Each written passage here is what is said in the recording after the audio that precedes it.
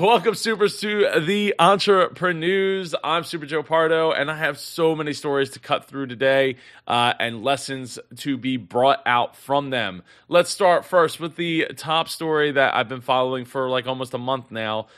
China's Evergrande crisis clock ticking as crucial debt default looms here. So that they are up to $305 billion in debt. And that's hung over the markets for the last couple of weeks, but the crisis could deepen further if Evergrande fails to meet a deadline on Saturday night to stump up $83.5 million in bond interest payments, triggering an official default.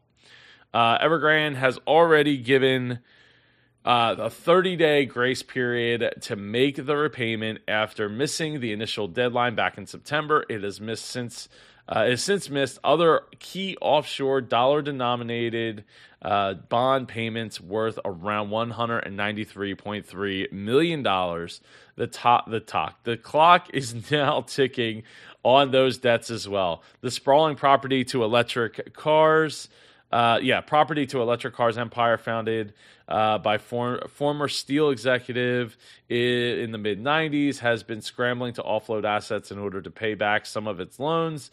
Its Chinese creditors are expected to be prioritized, with foreign investors at the back of the queue. So we very much, like I said, have been following this story. So it looks like the date is this Saturday night. If they don't meet that $83.5 million by Saturday night, they're going to have a problem. And hopefully they either get the money to pay back the creditors, at least make some good on the debt. We talked yesterday in a video about how they made one payment for like $20 million to onshore Chinese bond, I guess it was bond payments or coupon payments. And yeah, it's not looking good, but hey, we're not out of time yet. We'll keep following the story, and maybe this weekend I'll have to do an Evergrande update on Sunday morning. So if you want to see that, make sure to leave a comment down below because I would be more than happy to jump on and track this news. Following up on that, Evergrande teeters, Chinese media walks a fine line. So as things have been developing with the Evergrande story, the hashtag "What does Evergrande mean for the real estate market?" ? And that's in quotes, has been viewed more than 160 million times on one platform. I'm guessing that platform is WeChat, which is huge in China. But if trouble threatens for China's economy, you wouldn't know about it from reading the country's headlines. Apparently, they have just mostly been staying away from talking about Evergrande, probably to kind of quell the panic. But the problem with doing that is, we have social media, they have social media, and people talk. And when you start talking about affecting like a third of the economy, a lot of people are going to talk, and a lot of things are going to come out that you don't necessarily want to come out. And it makes it look a lot worse when you're not talking about it in the news. I could go to the opposite way here with American news and say sometimes we talk too much about things and they last too long in the news cycle. But the opposite is people panic because then, they're like, oh, well, they're not talking about it, but clearly it's a problem. Only on Friday did the country's central bank talk about it, which we talked about in a previous video. And yeah, it's kind of scary because like they have protests going on and people that like want their money, they want to feel secure, they want to feel safe.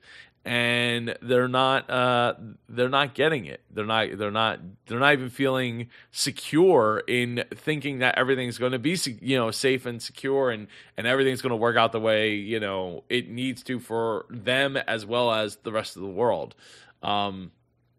And which is one of the reasons why I've been tracking the story so closely day in, day out here on the EntrepreNEWS. So make sure you get subscribed, follow along on Apple Podcasts, whatever you're watching this on, and track with us. And hopefully this will be crisis averted. Facebook plans new group name to revamp image, says The Verge. The Verge says new name could be announced next week. Company under scrutiny for handling user safety, hate speech, and Zuckerberg pushing into augmented reality. Yeah, so it's one of those things where, and I talked about this in a previous video, so maybe I'll link that video up here, is how should you save your, fix your brand, or should you start a new brand? And in this case, Facebook is pretty stained. I don't know that changing the name is going to work out that well. You think about Comcast. People have historically hated Comcast, even people who work at Comcast. I know plenty of people who have worked at Comcast and hate it. And what did they do? Well, they realized, people don't really like the name Comcast, and it has a kind of bad reputation. So what do? We're Xfinity. And yeah, no, I guess in some ways it's worked out. It's worked out well enough for them to continue to use the name. But it's kind of gave them like a fresh slate to the consumer who isn't following along that closely, might not even realize that Comcast is a thing. And over time, Comcast will just, the name will just fade into the background of history, even though it's NBC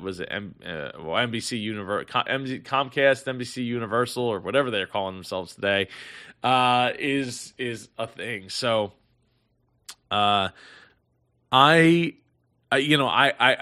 think Facebook probably should look at changing the name, but it's going to be tough. I mean, it's one of the most valuable names on the planet, and even Google, who changed, who created Alphabet, is still called Google for Google and for Google's sake. So, I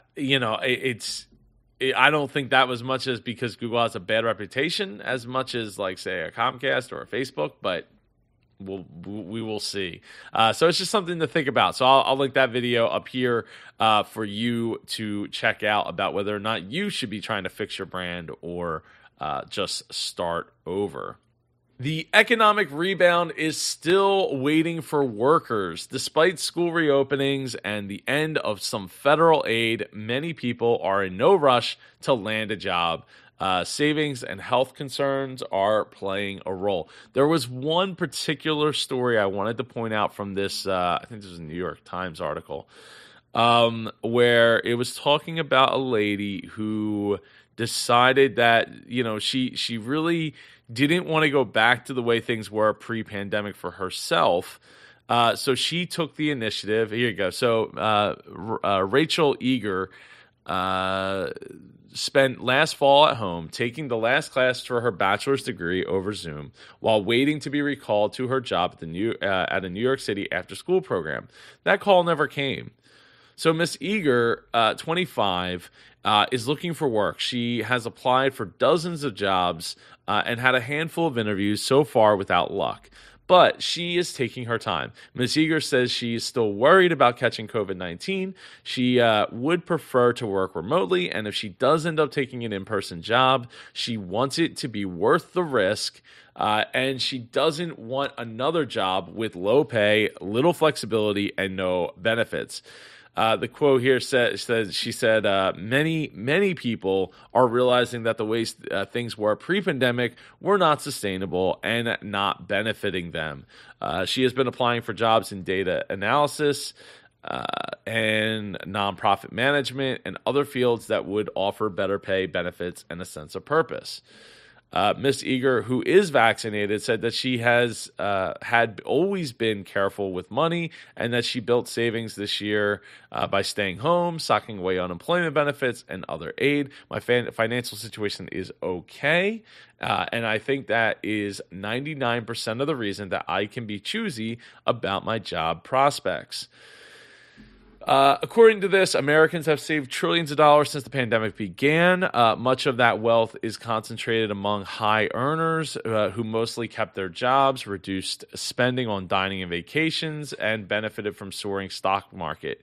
But many lower-income Americans, too, were able to set aside money thanks to the government's multi-trillion-dollar response to the pandemic, which included not only direct cash assistance, but also increased food aid, forbearance for all mortgages and student loans, and an eviction moratorium, all of which play a role into why it's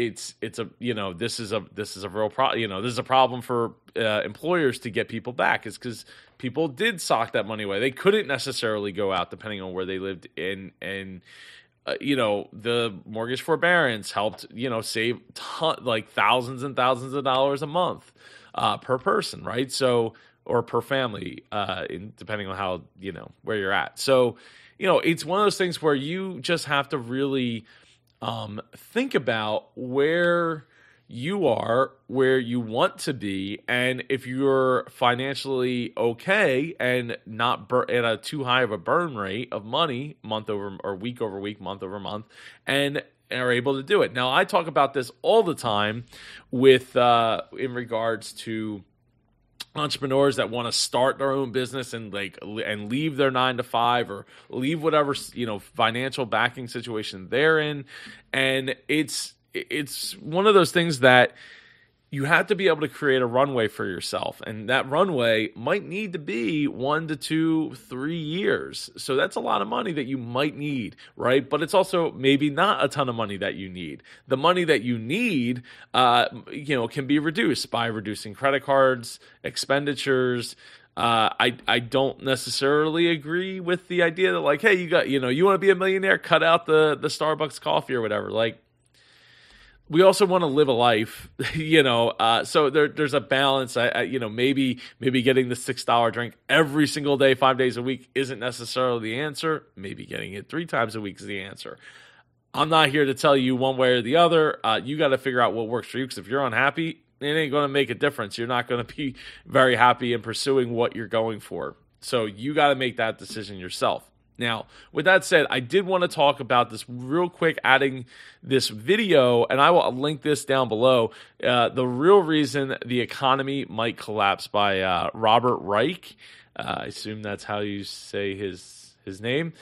Really good video. If you haven't watched it yet, you absolutely should. It talks about how the economy has become unsustainable because the top 1% have 90% of the finances in their control, which is not good. It becomes unsustainable. And the last time that happened, it was the Great Depression, or led right before the Great Depression. So, it's one of the things that's we need to find ways to get the balance of power back so that there's at least some give and take between the top 1% and the rest of society, the rest of the world, really. So, I'm not anti-millionaire, billionaire. What I am is I'm pro-people, and I want, in order for people to be able to sustain any kind of life that enables even the millionaires and the billionaires to be able to sustain their kind of life, it requires everybody to be able to play the game of not monopoly, economy. And this is why it's so important that, when we talk about the lowest end income earners, that we help, support them in a way that enables them to be able to go and buy. He's a bad example, but a good example, Henry Ford, right? Why do we have the 5-day work week? Well, Henry Ford gave people off on Saturday. Why? Because on Sunday they had to go to church. They didn't have time to go to the car dealership and buy one of his cars. Well, if they can't go buy a car and they don't make enough money to buy a car, how's he going to afford to be able to produce the car? There's only so many millionaires and billionaires in the world, and they can only buy so many things, as this video points out. People can only buy so many pairs of jeans, realistically, right? So many haircuts a year, so many this and that, there's only so many things that those high-end income earners can buy per year. So the money has to be filtered somehow, some way, back down to the lowest so that the majority of people can spend the money so that the businesses can earn more revenue. And so again, go check out the real reason the economy might collapse. I will, maybe I'll link it over here on this side of the video for you to go watch, and it'll be linked down in the description as well. Panic ordering by retailers is making the supply chain crisis even worse. Supply chains everywhere have been hit by massive disruptions this year, from container shortages to floods and COVID infections setting off port closures. Suddenly, retailers and manufacturers are over-ordering because of these supply chain issues, and that's just leading to essentially an even worse scenario, says Jonathan Savior, CEO of a supply chain technology firm, Quincus, told CNBC's Squawk Box Asia on Monday. The energy crises in mainland China and Europe are the latest to roil the shipping industry. So this, my wife went to Target yesterday, and she's like, she just wanted to go buy a couple of jackets for the kids. And there was no jackets, apparently. There wasn't much of anything, apparently, when it comes to winter clothes or fall clothes. So not a great sign.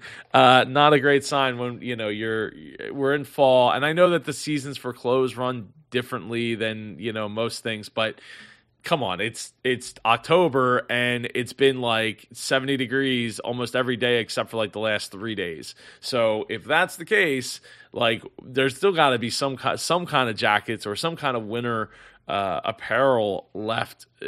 I mean, we're not even at winter yet. We're just we're barely getting into the fall season. So yeah, that's not a great sign, and this is part of that rubber banding effect that I've talked about in past videos, where it's like, things change, but then it takes a while for those effects to be felt. And in the case of over ordering, there's only so many ships to go out, and people are fighting for that. That's why some of these companies have chartered their own ships, and bigger companies, Targets, the Walmarts of the world, have chartered their own ships to make that happen. And it will back things up where, it's like, oh, what used to take 30 days, 30 days notice to get that stuff from wherever it's coming from to here in the States is now maybe it's 45 days, maybe it's 60 days, maybe it's 90 days. It might be here in the States, but it's buried under other crates. Or there isn't enough truck drivers to be able to get the stuff there, or trucks available, or even trailers available. If depending on how the supply chain is for trailer manufacturers to be able to produce enough trailers. I know last year we were talking with one of the companies that we deal with, and they were talking about how their trailers were already sold out for 2021, and this was like in the middle of 2020. It might have been the beginning of the summer of 2020, and they were already sold out through 2021 for trailers. So, there's and then if they were even able to get the supplies that they need by the time, to be able to fulfill said orders at that point. So there's a whole, cascading rubber banding effect, and over ordering is not necessarily panic ordering, as they say on CNBC here, is not necessarily going to help us at all. It might help a few things here, dribs and drabs come through, but ultimately could actually be worse for everybody involved. John Deere equipment is scarce and pricey. The John Deere strike has farmers worried. Let's see. Joel Everett said he was astounded when the lightly used 2009 John Deere tractor sold at his last auction in Strawberry Point, Iowa, for tens of thousands of dollars more than it had cost originally, fresh off the production line more than a decade ago. Bought new for $109,000, the tractor sold for $143,000 at auction. He said it's not an isolated incident, said Everett, who has run Joel's tractor and auction since 1992. A lot of farm equipment, particularly used tractors, is selling for 30% to 50% more than it was going for 2 years ago at his auction house. It's been unreal, Everett said. Our last sale was the biggest dollar sale we had ever had, and we're fixing to have another in 3 to 4 weeks. That's going to blow that one away. And then you combine with the strike and them not being able to get new tractors coming out of the manufacturing plants. It's got us worried for sure. Eric Hopkins, the senior vice president of Hunley Farms, which boasts 20,000 acres of mostly vegetables in Central Florida. They're already low on inventory and parts right now. A strike is only going to exacerbate things, make it worse. If it lasts for a while, not only will they not have any new tractors, but when you have a breakdown, there's no parts. Your tractor is going to sit there and not be able to harvest or plant or crop, which obviously in the farming market is terrible, because there's only a certain window of time that plants and vegetables and crops will last before they have to be harvested, or they will just die right there. From my understanding, you have to move around the plot of land in which you plan on, because of the fact that if you don't, you will farm said land and nutrients out of that land and create a bigger problem for you and everybody. So yeah, this could be another chain reaction problem that we're going to run into in the coming weeks or months. As I said in the previous video about John Deere, the strike, I think it's great that they want to go for more benefits. My hope is that it doesn't last past 30 days, because then the effects will really start to be felt for everybody. And I hope that the people at John Deere who just set a record-breaking profit year for themselves, I think at something like $6 billion or $5.7 to $5.9 billion for this year, they're on track to do. Realize that the bigger impact here is getting the workers back to work. We need them in order to get to not have a food crisis as well, and scarcity there. So, it's scary, and like I said, not to panic yet, but like I said, hopefully 30 days is the max that they will have to endure. And with that said, there's plenty of other strikes going on that are going to, with the effects very well could be felt for months to come. AMC CEO teases change to movie chain's business model, but mum on details. It's kind of like I didn't know if I was going to include this article or not, but I when I saw who they had on here, you got Trey's Trades. Shout out to him. If you don't watch him, he's a lot of fun to watch on the day trading side on YouTube. His live streams. But yeah, it's basically it's a big news with no news. In an interview with Milken Global Conference, Aaron was for the first time told Fox Business that the world's biggest movie theater chain will soon undergo a meaningful change to its business model. He declined to go into details, but did say that the change will emphasize the new direction he's taking the company. So once meme stock, still kind of meme stock. In fact, to go along with this meme stock, I was Meet Kevin here on YouTube was talking about how the short squeeze on GameStop hasn't happened yet. It's still to be seen. So we'll see. I mean, I don't have any GameStop or AMC stock at this point. I've bailed out of both. Kind of wish I had kept in the AMC stock because I had it pretty darn cheap compared to where it is right now. But they were able to get some big gains out of the Halloween Kills movie, and I think as Trey's Trades points out here in this clip, look. People like to go, people will still watch the NFL, right, on TV. They'll watch the whatever sports games on TV. But they also still like to go to the actual game for that different experience. It's a different everything. Personally, I like going to a baseball game, but when it comes to football, I've been to a handful of them. And football is the American football, not soccer.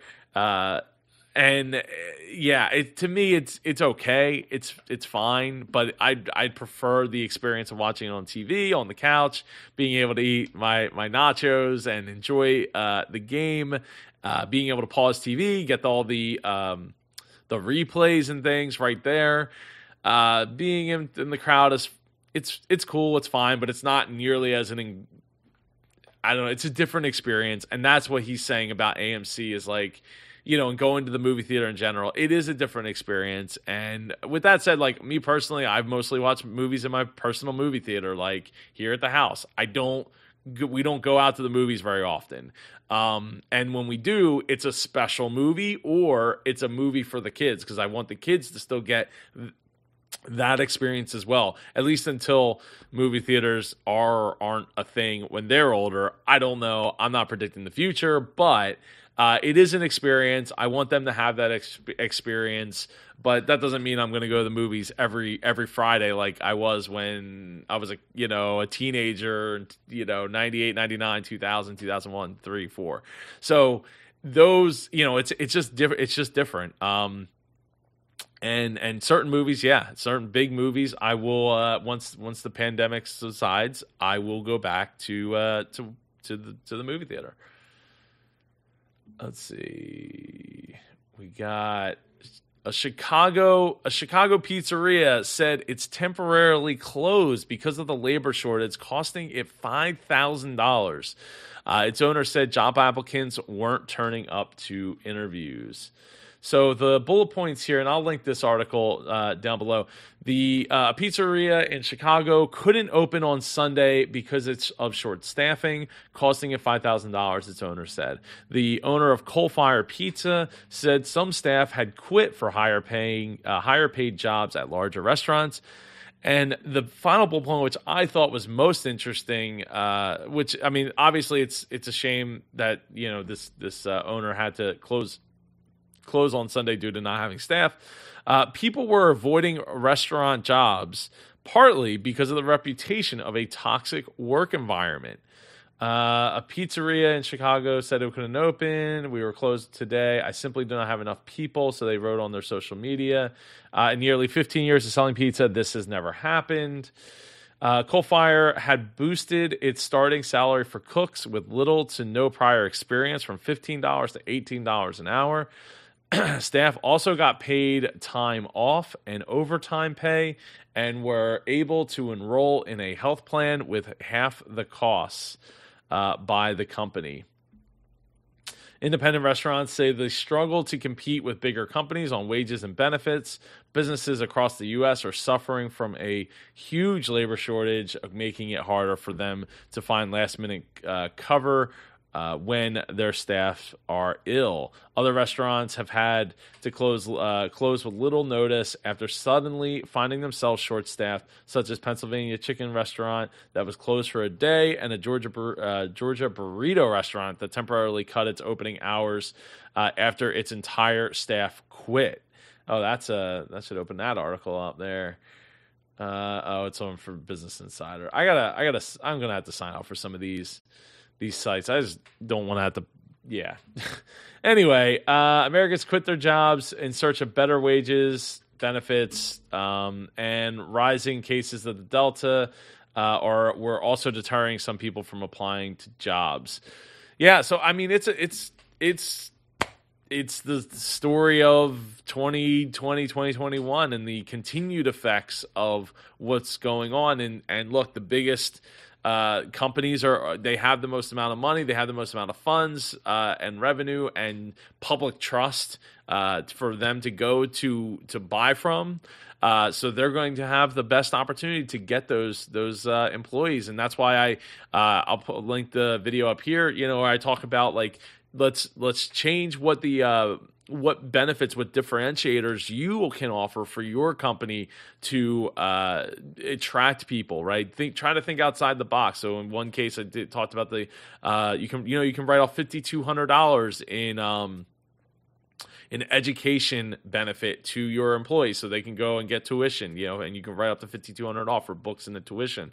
There's pay work today, pay tomorrow, or pay today. There's companies are working with ADP and that other one, I can't think of the name, but to offer these kinds of services so that the it's just one less barrier to entry for a potential employee to want to come and work for you. Looking at offering health benefits is another opportunity. I think what's really crazy is the restaurant industry for years have paid people like $2 an hour, and then you get your tips, and that's supposed to be enough. And I don't agree with that. I think tipping is fine. I have a love-hate relationship with it, but in the short term, it's needed because if you're getting paid $2 an hour, you need something to compensate for that time, that effort and energy and all that you're putting into being there. So I personally would like to see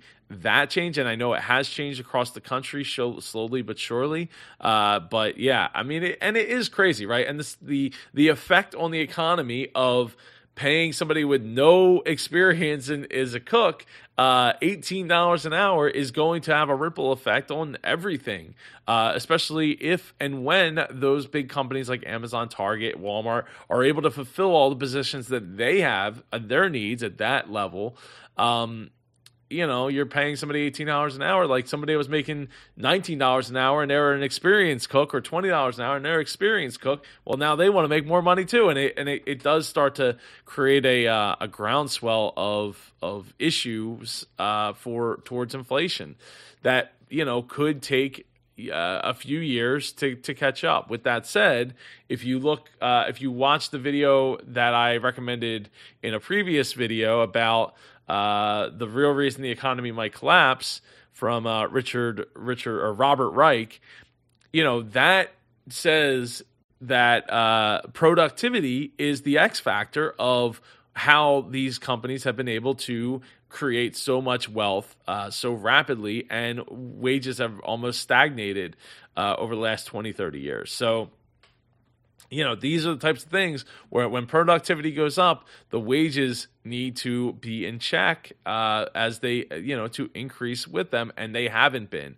So now you get the Band-Aid effect of ripping it all off all at once, and then everybody feels like, oh, wow, like, everything's going to come to a grinding halt. Well, it shouldn't, because I always say, like, if you're not giving raises to your employees on the regular, if you're not setting them up on a schedule, you're setting yourself up for failure, because they're going to want a raise at some point. It's like, oh, well, I didn't get a raise every 3 months. I didn't get a raise every 6 months. I didn't get a raise every year. Now it's 2 years later and I need all these raises. And you're like, whoa, I didn't prepare for all that. Well, guess what? You should have been, because the cost of living goes up every single year. Inflation goes up every single year, 2%. Productivity is going up every single year as technology gets better, and you got to be able to keep pace with that. So I hadn't been talking about this. Biden admin backs down on tracking bank accounts with over $600 in annual transactions. So basically they were like, hey, we're gonna track any transactions that are apparently it was in annual transactions. I thought it was any singular transaction of $600 or more. But any bank account that shows $600 or more in annual transactions, the transaction limit is $10,000. I believe it's $10,000 right now. But even if you got close to $10,000 in transactions, it might post a red flag for you to get audited by the IRS. And I can't say I support this because $600 is not a lot, and I feel like you're going after the wrong people, right? I feel like the money and the time and the effort and the manpower to figure this all out, figure out where we can get, capture more money for the economy and America, in general, should be coming from investing in the percentage wise into the bigger companies, right? Not to Americans that have bank accounts that move $600 a year. It's like saying like, oh, I have billions of dollars, and I'm here to open up I don't know, a couple million bank accounts so that I could put $600 in each one of them. Like, that doesn't seem very reasonable to try to. There's other tax loopholes and things that people have used, offshore accounts, even onshore accounts. Apparently, South Dakota is a big place to hide money. There's a video I was watching. I don't have it in front of me, but I will get it and try to put it in the description. And that's where people are hiding large sums of money. And if that's the case, let's make sure that those people are on the up and up. To go after somebody who's like, I have a bank account, I move $600 a year.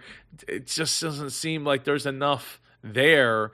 There's not enough money to be made to warrant the manpower, the time, the effort, or the money investment at all to find it. So I'm really glad to see that this is they're backing down on this. I don't think that it was worth the time, effort, or anything.